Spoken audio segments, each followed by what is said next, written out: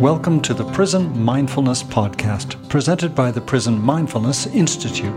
In this podcast, we'll be talking with experts in the fields of prison mindfulness and prison dharma, discussing their transformative work in prisons and jails. Hi, and welcome to another session on the Prison Mindfulness Summit. My name is John McAdams, and I'll be your co-host for this session. I'm very happy to be here today with Kim Grose. Welcome, Kim. Thank you. Happy to be here. Great. Well, thank you so much for being part of our summit. I'm excited to speak with you and for our audience to learn about GRIP and about the Institute's work. I'm going to read a little bit of your bio to let our audience know about you and your work, and then we'll get into the conversation. How does that sound? Great. Okay, good. Kim Grose has contributed more than 20 years to making the San Francisco Bay Area a more just and equitable community. She is now the executive director of the GRIP Training Institute, whose mission is to create the personal and systemic change to turn violence and suffering into opportunities for learning and healing. Kim is endorsed as a Buddhist chaplain through the Insight Meditation Center of Redwood City, California. She is a strong believer of the community organizing principle, the first revolution is internal.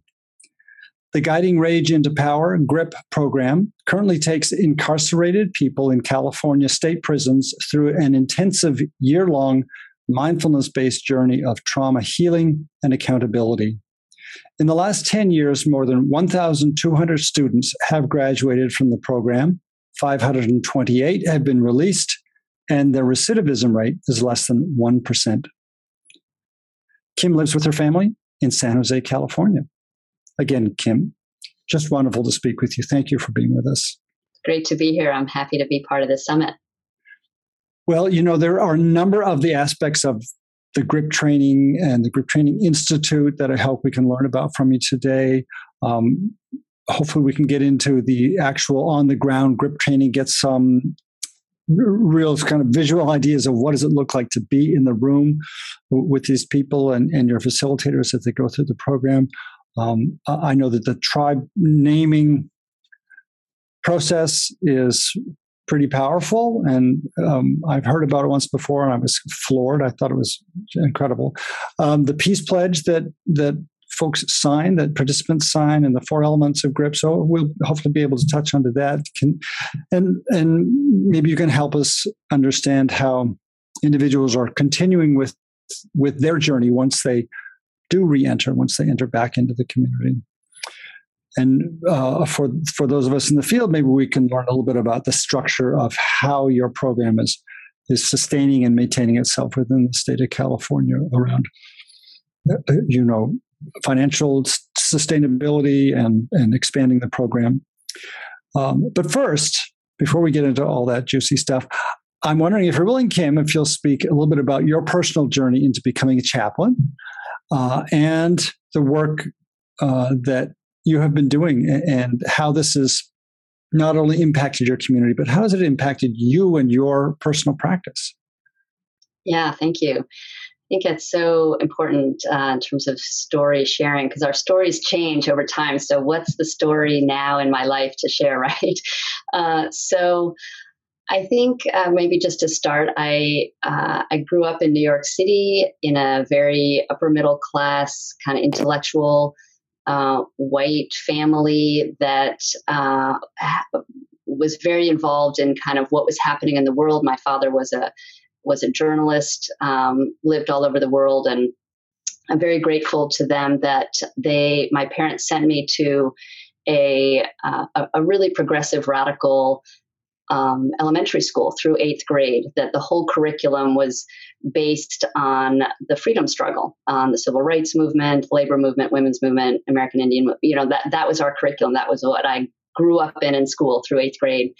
And, most kids are always ask a lot of why, like why this, why that. And I was one of those kids for sure that had a lot of concern for the people around me, the issues in the world and in my own school. And so I was asking the question why a lot.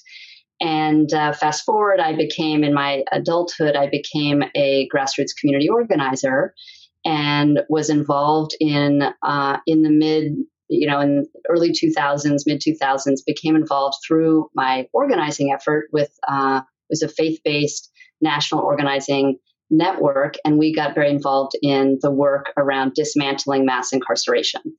And so I was involved with both organizing and then training community organizers in California around some of the big propositions that have really led to a lot of the resentencing, really moving the pendulum from a system in the state of punishment, lock them up, throw away the key, to much more of a moving in the direction of more restorative and more progressive policies in the state. And I'm proud of that work, for sure. I think we've done some really important work. But I learned two things in that for myself. One was that as an organizer and coaching organizers, especially folks of color and who were directly impacted by the criminal justice system, that there was a lot of burnout, a lot of exhaustion and interpersonal conflict that we were in our own communities we were engaged with. And I felt like there was a lot of unhealed trauma and a lack of practices and a lack of tools and space for us to be able to heal ourselves as we were doing this important social justice, racial justice work out in the world. The other thing that I learned or started to feel was a sense of being out of personal integrity, that from my background in my socioeconomic status, my being white as well, that I was in a world where I did not know anybody in prison. The privilege I had from my background was that prison and the community of folks incarcerated were invisible to me. And an inspiring somebody who challenged me, a guy named John Powell from UC Berkeley, basically asked, who is outside of your sphere of human concern? Who is outside of your heart? And I realized that even though I was doing this important work around policy change and organizing around dismantling mass incarceration, that I did not know people who were impacted by incarceration. And I'd never set foot in a prison. So that was happening. And so I quit the organizing and I went back to train. I had been doing my own personal meditation practice for many years, coming out of my own looking for solutions to suffering, solutions to issues of stress and struggle in my own life. And I went back to school to train as a Buddhist chaplain.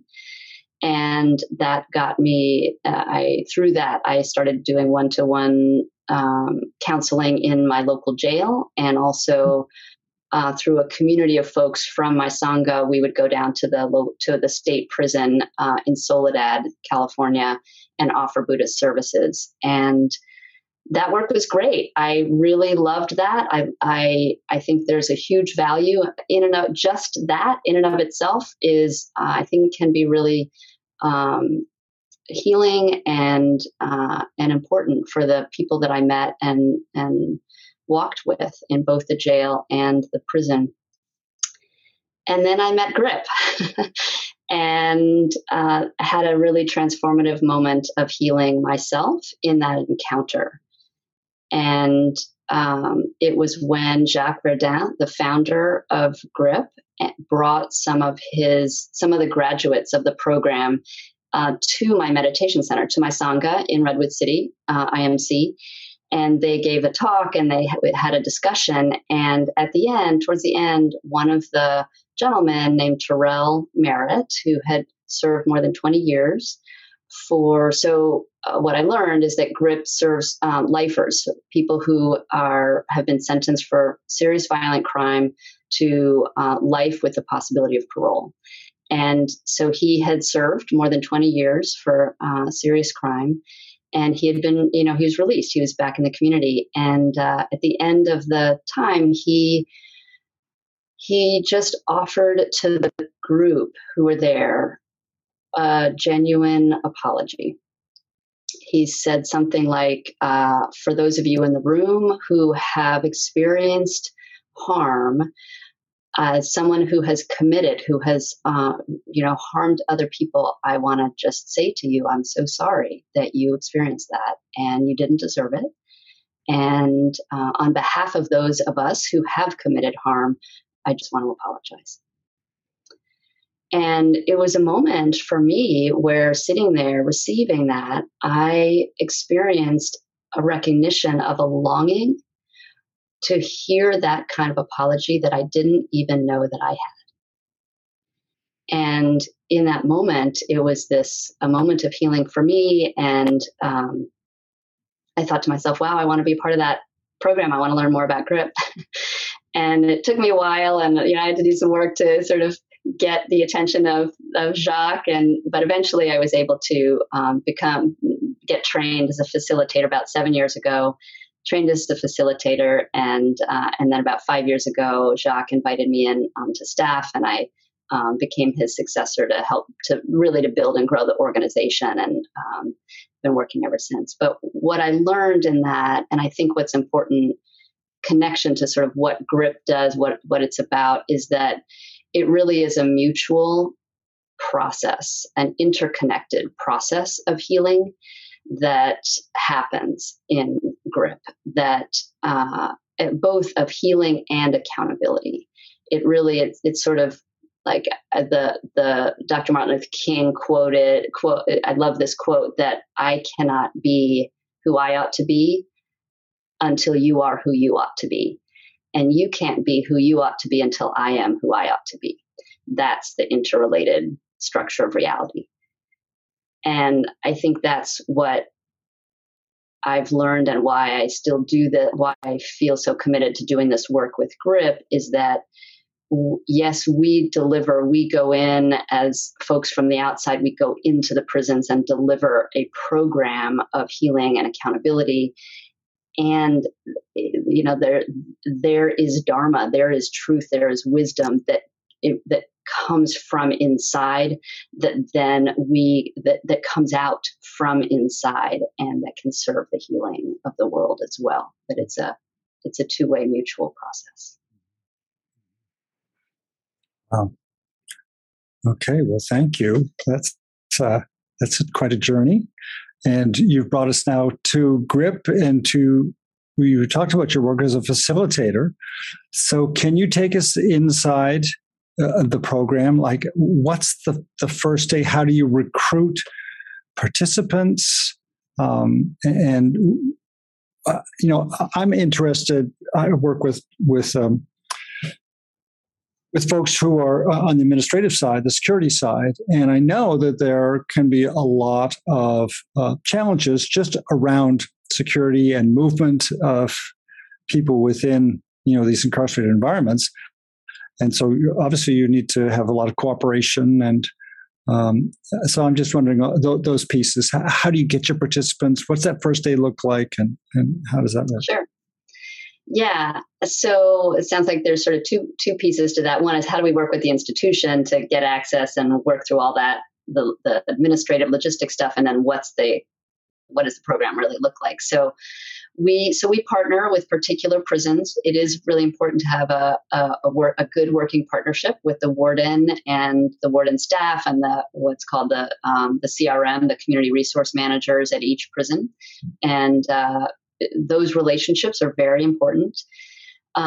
We also have relationships with the state, with the corrections department, and we are independent. We are not contractors of the state. We have our own independent way of working, but we develop those partnerships in it, and we choose carefully which prisons we work in, because we know how important it is to have a strong working relationship with the folks who do control the movement and the access and the clearance and all of that. So those things are important. We tend to very intentionally as an organization. So the way it works, we have a tribe. It's a circle of 30 to 35 students that we select at the beginning of a year-long journey. So it's a year-long program. We have two models in San Quentin. It's 52 weeks of a weekly class that's about 2.5 hours each week. And then as we expanded from San Quentin out to We're now in 5 prisons, we're working on 2 more. But we're in 4 other prisons outside of San Quentin, and they run on a monthly model. So it's once a month for a full 8-hour day on a Saturday or Sunday. And then peer study and practice groups in between that we set up and support them to do on their own in between. And so we have both of those models going. And we also have, now that we've been in those prisons several years, we have inside facilitators that we've trained who are part of the facilitation team. And they both, teach in the class, but then they're also available during the time in between the classes for mentoring and support and help. So that's a really important model. And then as they get out, so our inside facilitators who've already been trained, when they get out, we've been able to hire a number of them back onto our staff to be able to be facilitators, professional, paid facilitators on our staff who then go back in to teach from the outside. So we hold an orientation and invite. It depends, and it's sort of changing now, but there's wait lists at every prison. Incarcerated folks can sign up to get on the wait list, and then we usually do an orientation with 50 or 60 folks on the wait list. And they learn about the program, they learn about the expectations. We do quick check-ins to sort of see a little bit of a sense of, do they have enough time left on their sentence to be able to complete the program, those kinds of things.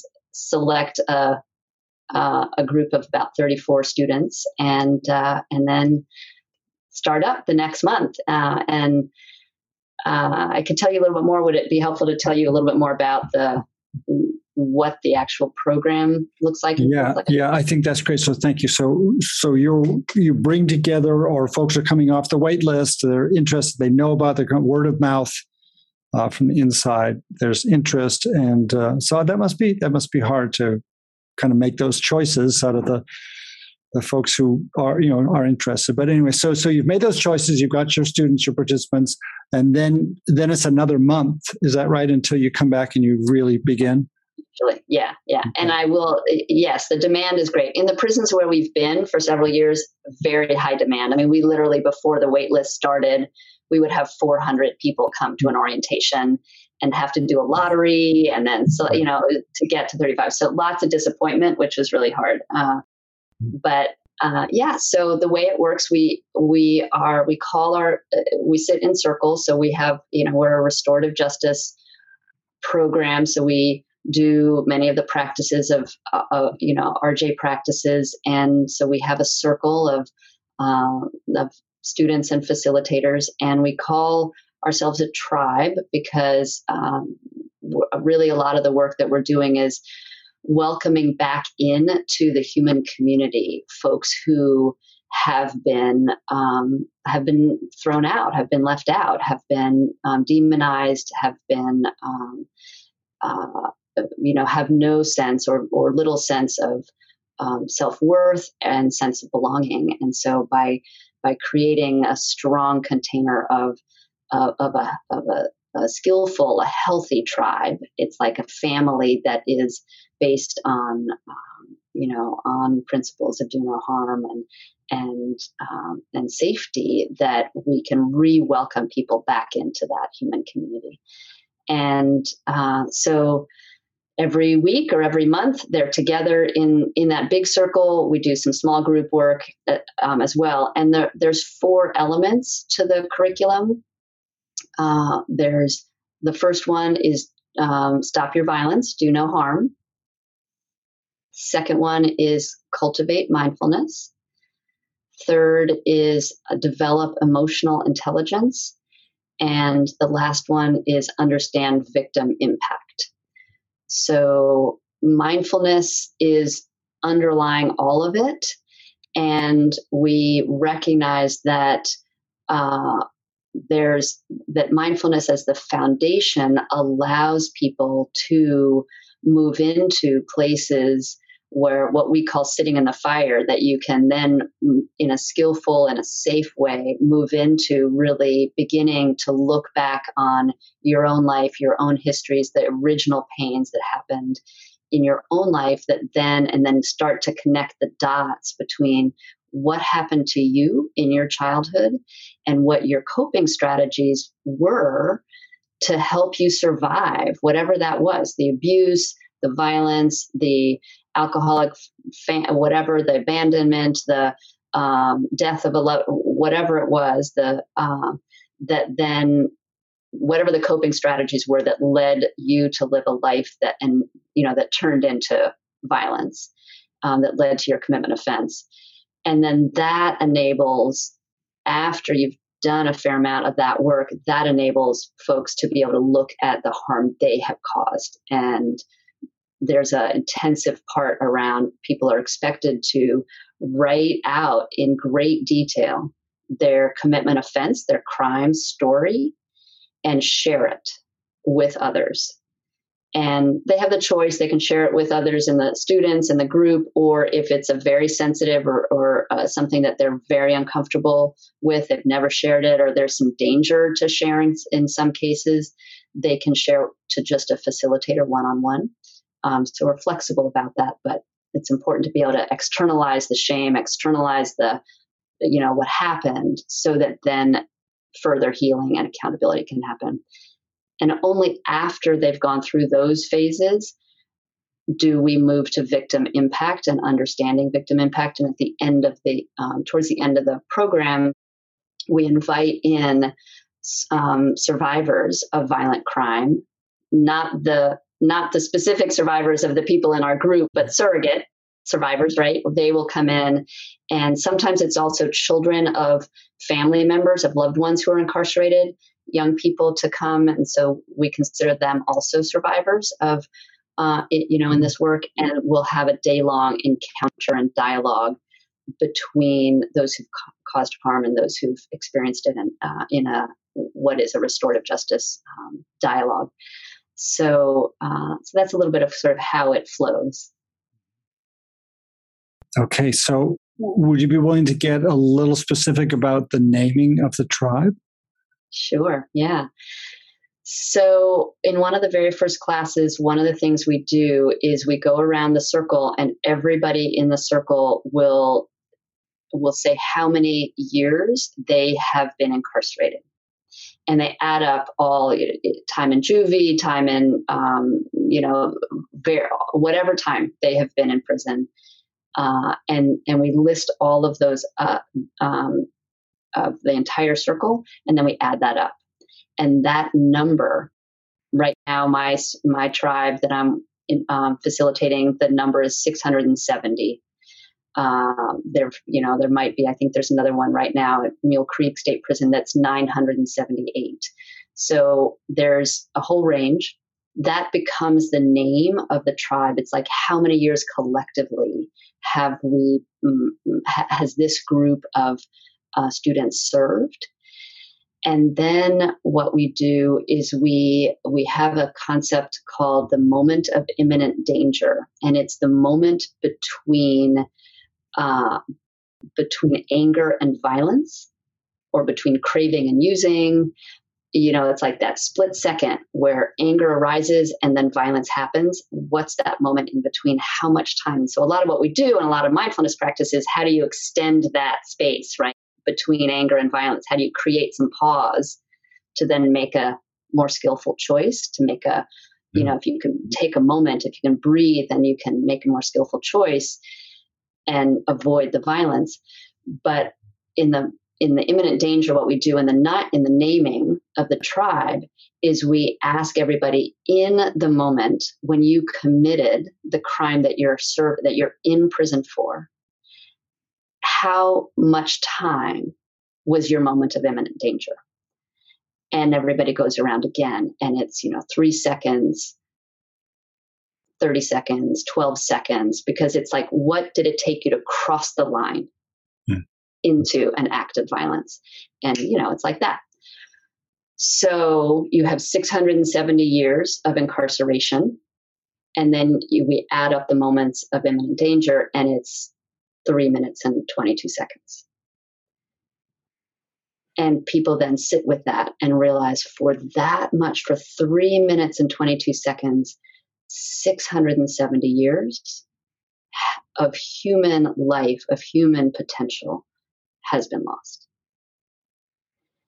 And, we also add, we do things, how many actual lives were lost, how many people died, how many victims. And so we create sort of a list that's sort of the credential of each tribe, where they recognize the harm they've caused, the harm that's rippled out because of those, few minutes where they lost their cool, right? And so we say, it's a sobering moment in the circle that we take to really contemplate that. And that's really the basis to say, well, you can't lose another moment like that ever again.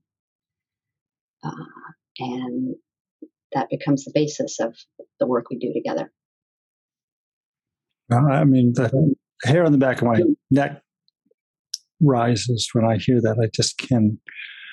I can't imagine what that must feel like, the intensity of emotion and realization.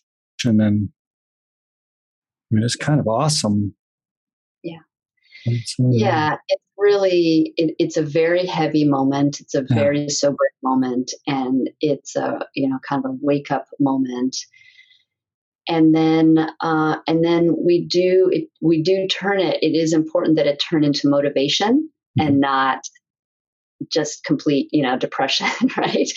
And so by naming our tribe that number, it's sort of honoring the work, the time has been lost, and now we're committed to doing something about it. We're committed to doing something different. And so that name also becomes a rallying cry. So it's at the end of every tribe, we have this closing ritual where we all kind of, well, now with COVID, we just bump elbows, but it used to be we would hold hands in the circle and we would call out, tribe 670, for us, by us, about us, and, kind of create this like sense of community. And then out on the yards, we would, guys would tell us that they'd see somebody from their tribe on the other side of the field or something and be like, yeah, tribe 497, tribe 978. Like it's a way to create belonging, to a sense of you're part of something. And over many years, people remember and know.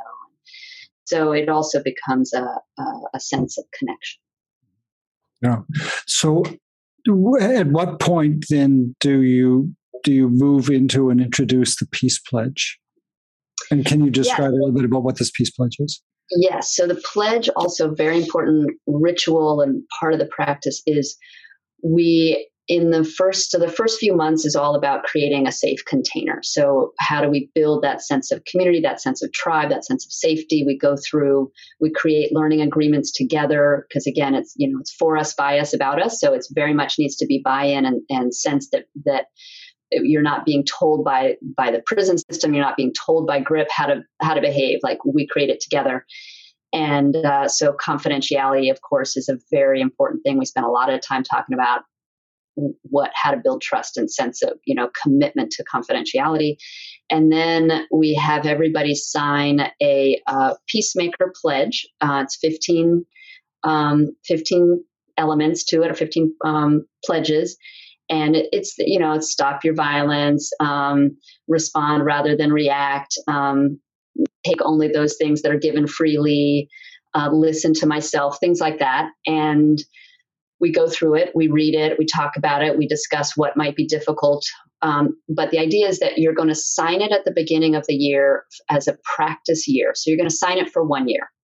And we recognize you're not going to be able to do it right away, all perfectly, right? You're going to have a year to practice. You're going to have a year to learn how to do these things, to learn how to live by this peacemaker pledge, and learn also how to be accountable to each other. So if you mess up, if you break the pledge, you come talk about it, you share it with somebody else in the tribe, you are transparent, we help, we're supportive, we're a team. And then at the graduation, there's the ritual at the very end where they've received. So we have a graduation ceremony that's very important. It's part of the whole, it's the last piece of the course, where we invite in community witnesses and family members come, and usually the warden or prison leadership comes, and we hold a big, beautiful celebratory graduation. The graduates are in caps and gowns, sometimes for the very first time in their lives. Family members come. Sometimes those family members have not seen or talked with their incarcerated family member for 15, 20 years. And there's a reconciliation or a moment of reuniting right there at the graduation. So it's a powerful time.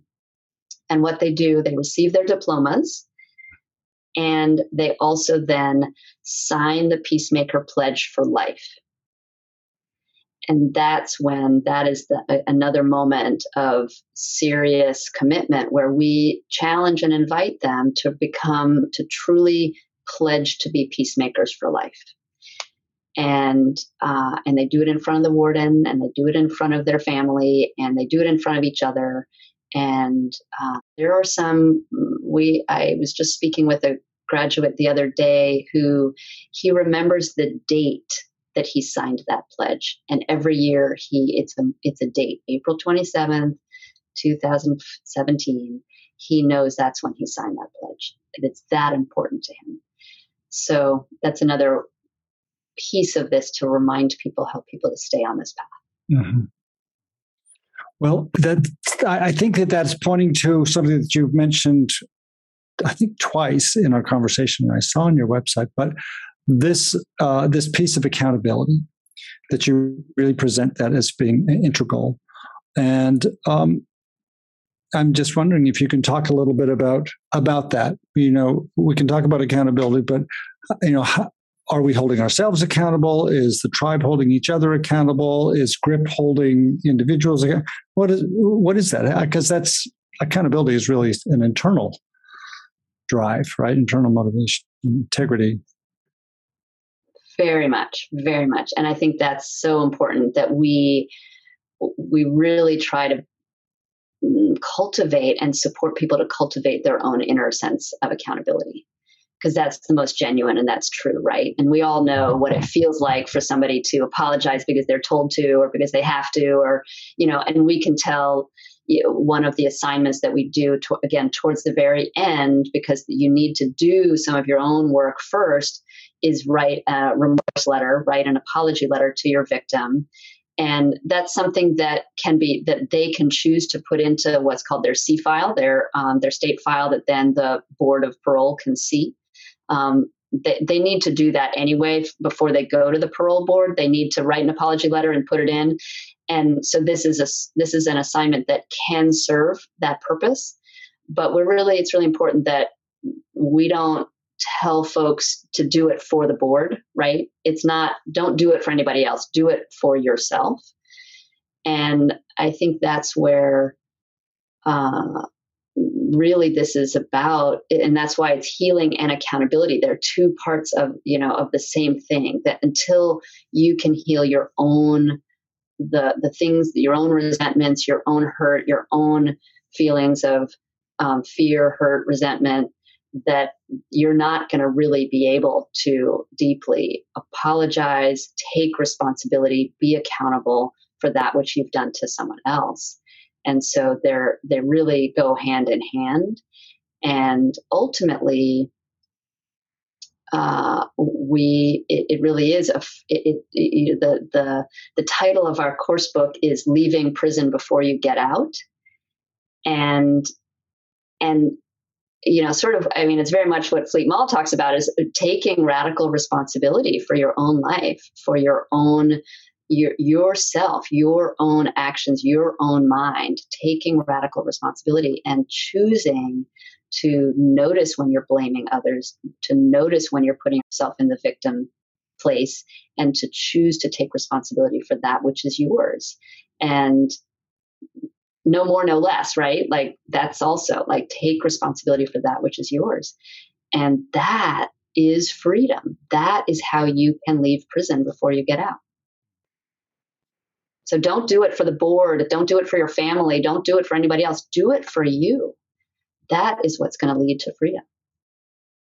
Great. Well, thank you for offering that and tying those together. I want to share also that as a woman going in, I have chosen to go into prisons, to male prisons. And sometimes I'm the only woman in the circle. And I work with that. That's part of what we work with, all the projecting. I become the mother, the whatever figure for the healing process. But it also has been, it has been a transformative experience for me as well in my own healing journey and my own accountability journey myself. And particularly, I work with in a prison where there's a number of folks who have committed harm, serious violent harm against women and children. So they've killed their wives or girlfriends. They have raped people. They have committed sexual violence or physical violence against children. It's kind of the worst of what our society would, the worst of the worst. And for me to be able to fully welcome some of these folks into my own heart, and to see see them as full human beings who are beautiful and responsible and caring and loving beings has been an incredibly important part of my own spiritual journey. And it's, we talk about, and guys inside will often say, thank you for coming in. It's sort of rehumanizing us. It's like you treat us as human beings. But in a lot of ways, I feel like it's rehumanizing me as well. We all become more human when we can get past that piece around what's your crime, and to really see each other as human beings. And that's been a really powerful learning for me, to be able to facilitate with folks who've committed, things that that are very painful, and yet to move forward as full, trusting, loving colleagues. Yeah, it's work that includes personal growth, sometimes in a very big way. Yeah. Thank you for pointing that out. And if there are folks in our audience who are considering and who haven't maybe spent time in prisons or jails, this is one of the most kind of amazing and often unexpected, I think, aspects of working in these environments is our own personal growth, and really humility, and, as you're saying, spiritual growth and humanizing ourselves. Yeah, yeah. This institute is as a model for so many levels of success, and I'm wondering if you can talk a little bit about just the structure and how it has lent itself towards this level of sustainability, and the fact that you are growing it, you're scaling it into more and more prisons within California. I don't know if you're looking outside of California, but if you could just touch a couple of points there for folks who are in the field, other administrators who are working in nonprofits. And sure. One of the things when I joined staff and eventually became the executive director, and looking to how to grow the GRIP Training Institute to be able to deliver a GRIP to more folks, I really wanted to, and I've been a sort of a student of how do you build organization that is reflective of and rooted in the DNA of GRIP. So the mindfulness-based, emotional intelligence, understanding, all of that, like the teachings of GRIP and the practices and the tools of what we do in the classroom or in the tribe. How do we create an organization that is deeply rooted in that, where that's the DNA? And how do we scale it? How do we start to grow so that we can serve more people? And there can really be tension between those two things. I think that having done quite a bit in my background, I have been the leader of several other nonprofit organizations, grown other organizations, and the challenge of professionalizing work that originally is volunteer or service oriented and at a small scale, to professionalize it can become quite problematic in a lot of ways. You start to get into the fundraising grind, the tradition. There's traditional management structures, there's power dynamics, there's skills expectations, there's a whole lot of stuff that can come with the effort to professionalize something that had started as a really wonderful, generous offering by some, volunteers. And so a lot of what I've been trying to do, and that we're working on, our leadership team and our broader now staff, is looking at how do you build the GRIP Training Institute really as three interlocking lenses. So one lens is the lens of a sustainable infrastructure as a nonprofit. So how do we have the staffing and the money and the management practices that can sustain an organization over time to deliver services? And then there's another lens, which is the lens of the inner work. So how are we bringing the GRIP? How are we bringing mindfulness in? How are we bringing the expectation or the inspiration to keep doing our inner work as staff, as board members, keep that alive and hold each other accountable? And then the third lens is around justice and equity. And so how are we within the organization questioning traditional management structures, creating opportunities to shift the balance of power?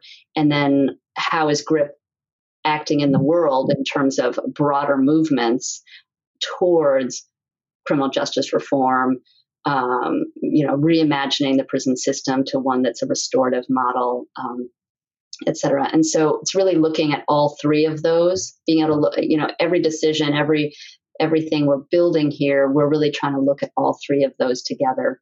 So we've just been a couple examples of what does that mean? What does that look like? So, with fundraising, we've been inspired. And in fact, we're doing a board meeting next week where we've been reading this book called Decolonizing Wealth.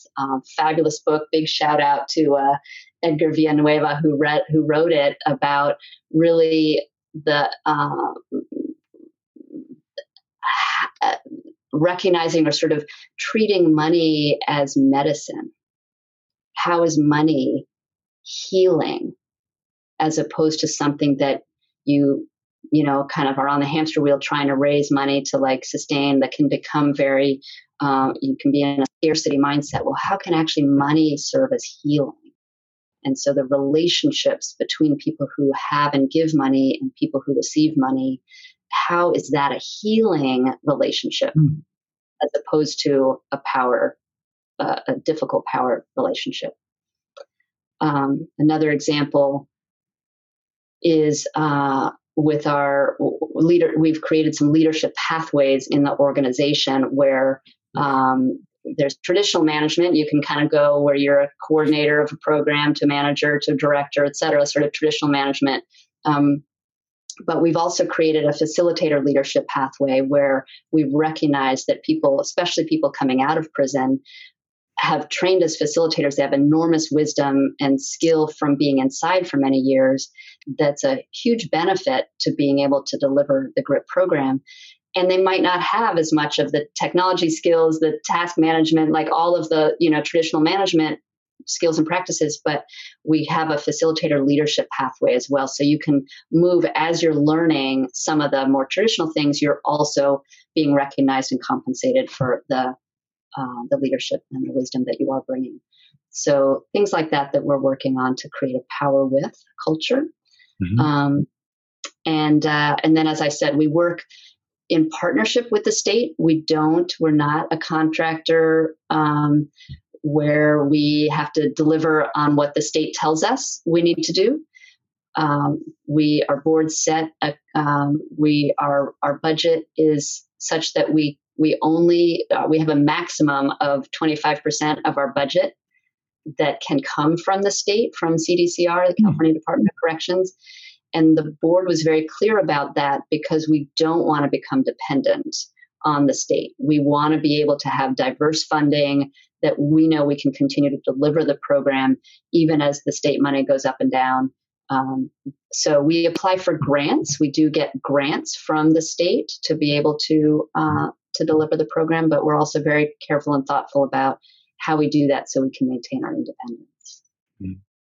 And in terms of growth and in terms of sizing up and sometimes that can be a bit painful and very exciting. So can you give us a little view? And are you looking at other states, moving into other states? So we really are committed to California. So there are 35,000 lifers incarcerated in California alone. And we have a commitment to that population first. Our North Star, our big vision is to transform the prison system and to create a transformative model, a restorative model of how incarceration, how prison happens in California first. We'd love to go to other states subsequently, and we do have some ideas and models for how that might happen. But our first commitment is to California. So, as I mentioned, we started in San Quentin. We moved out. So our first scaling effort was to move out to 5 prisons and to create this monthly model. We're now, COVID really actually challenged us to create some alternative delivery models that we're looking at. How do we do things in a more hybrid way? How do we get the teachings out in different ways? And so we are experimenting and piloting with a couple of new, like a peer-based model where graduates are delivering some of the teachings, and we're more train the trainers, more kind of hybrid correspondence model as well. So we will be taking the next couple of years to pilot some ways that we can then scale to serve many more prisons in California. Start to really eat away at or offer more of our teachings to those 34,000 to start with. And it is a challenge. It's definitely a challenge. And I think it's a faith walk also, that trust that these are teachings that are in demand, and that we will find a way that folks inside will be able to access and benefit from them. Well, it's a very uplifting way to, I think, bring our conversation to a close, Kim. And I would like to ask you, if you're willing, if you could guide our audience in a brief mindfulness practice, however you see fit. Yes, I'd be happy to. And maybe I'll preface it with saying that so much of what we do is, even though, so I'll offer what we think of as a preparation guided piece that we often use in preparation before doing a deeper meditation around forgiving ourselves, forgiving those who've harmed us, or going deeper into some of the more difficult parts of our lives and our minds. And so in preparation, we do some practice around just cultivating a sense of self-love. So I think we don't call it that, but I will call this a little gift of offering self-love. So if you and the audience would like to just take a moment you can close your eyes, or just allow yourself to have a soft gaze at a point in front of you, and just bring your awareness, bring your attention back into your body, however you are in this moment.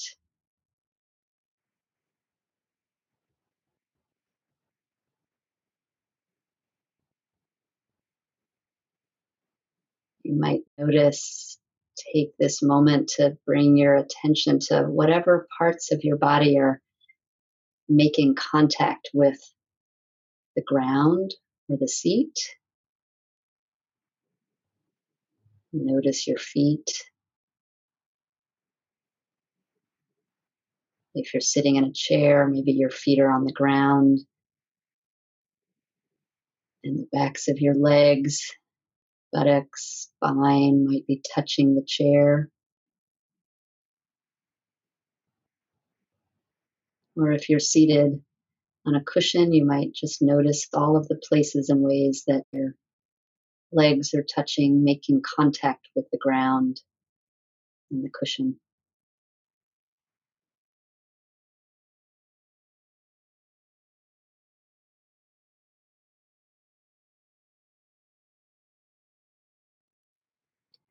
And then allow yourself to notice the breath as it comes in and out of your belly and chest area and nostrils.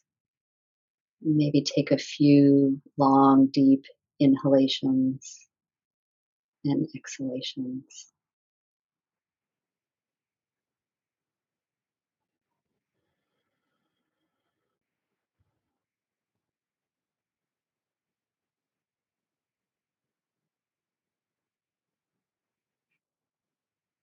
Allow whatever thoughts or mental activity from this conversation, from listening to it or being a part of it, whatever thoughts that came into the mind, just allow them to filter down, filter out, maybe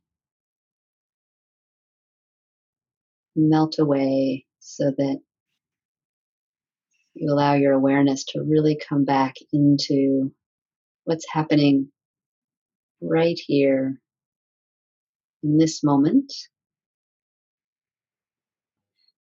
in this body,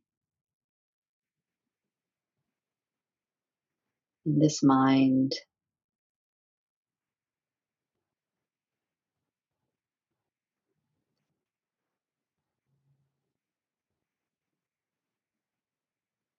And now I'm going to guide you in a way to connect to yourself that can be a support for any deeper work you may choose to do,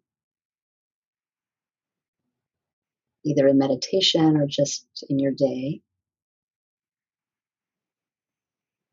So first bring into your mind, think of a time that maybe if you were a parent, you can think of the first time that you were handed your newborn child. And if you're not a parent, just imagine or think to a time when you were asked to hold an infant. Mhm. If that's not part of your actual experience, just imagine what it might be like. Someone has just handed you an infant child.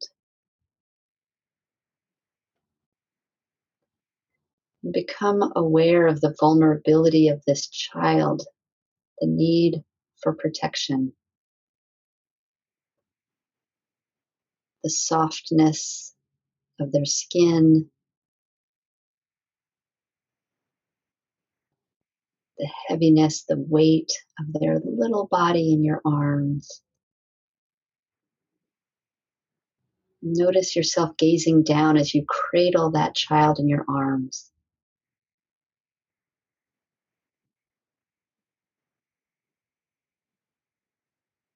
Notice, allow yourself to be open to unconditional love flowing from your heart through your arms towards this child, unbidden and spontaneous.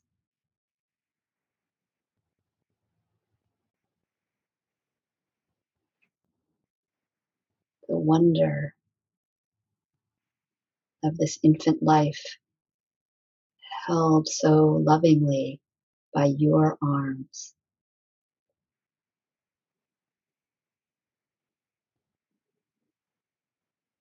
Take a deep breath and take a moment to connect with the experience of feeling this unconditional love radiating out from you into this child, into this infant.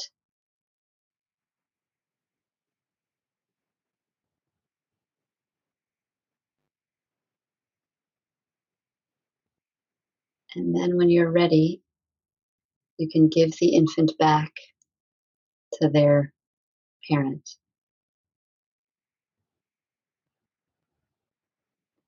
And now imagine extending the same unconditional regard to yourself. Imagine holding yourself in that same caring embrace. You may even choose to put your arms around yourself, hold yourself in an embrace if that feels like what your body would like to do.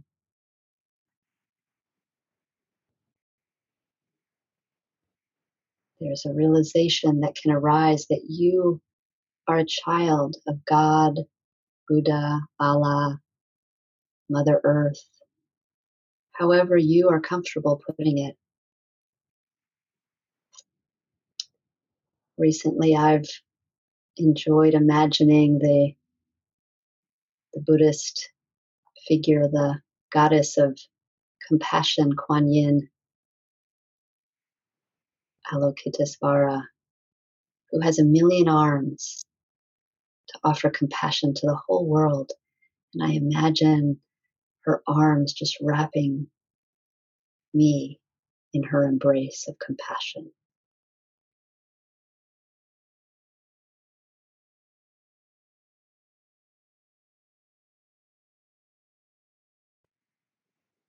Receive and absorb that love until you radiate with the shine of it.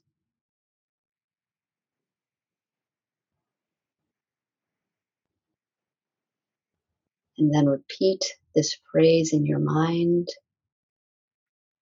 breathing in, I feel unconditionally loved. Breathing out, I remain connected to this feeling of being loved. Breathing in, I feel unconditionally loved.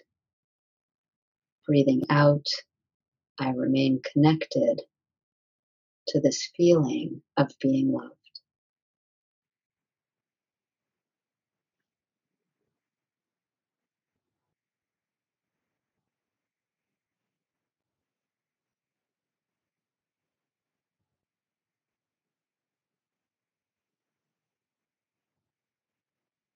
And then just allow your awareness to settle back into your body. Notice again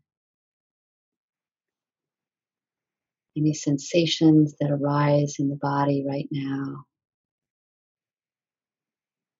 Notice any changes from when we began.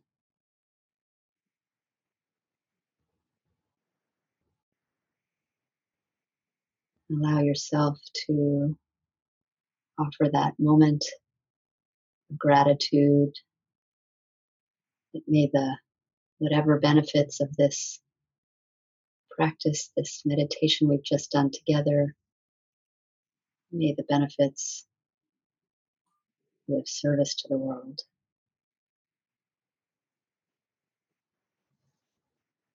And when you're ready, you can open your eyes and come back into the space. Thank you.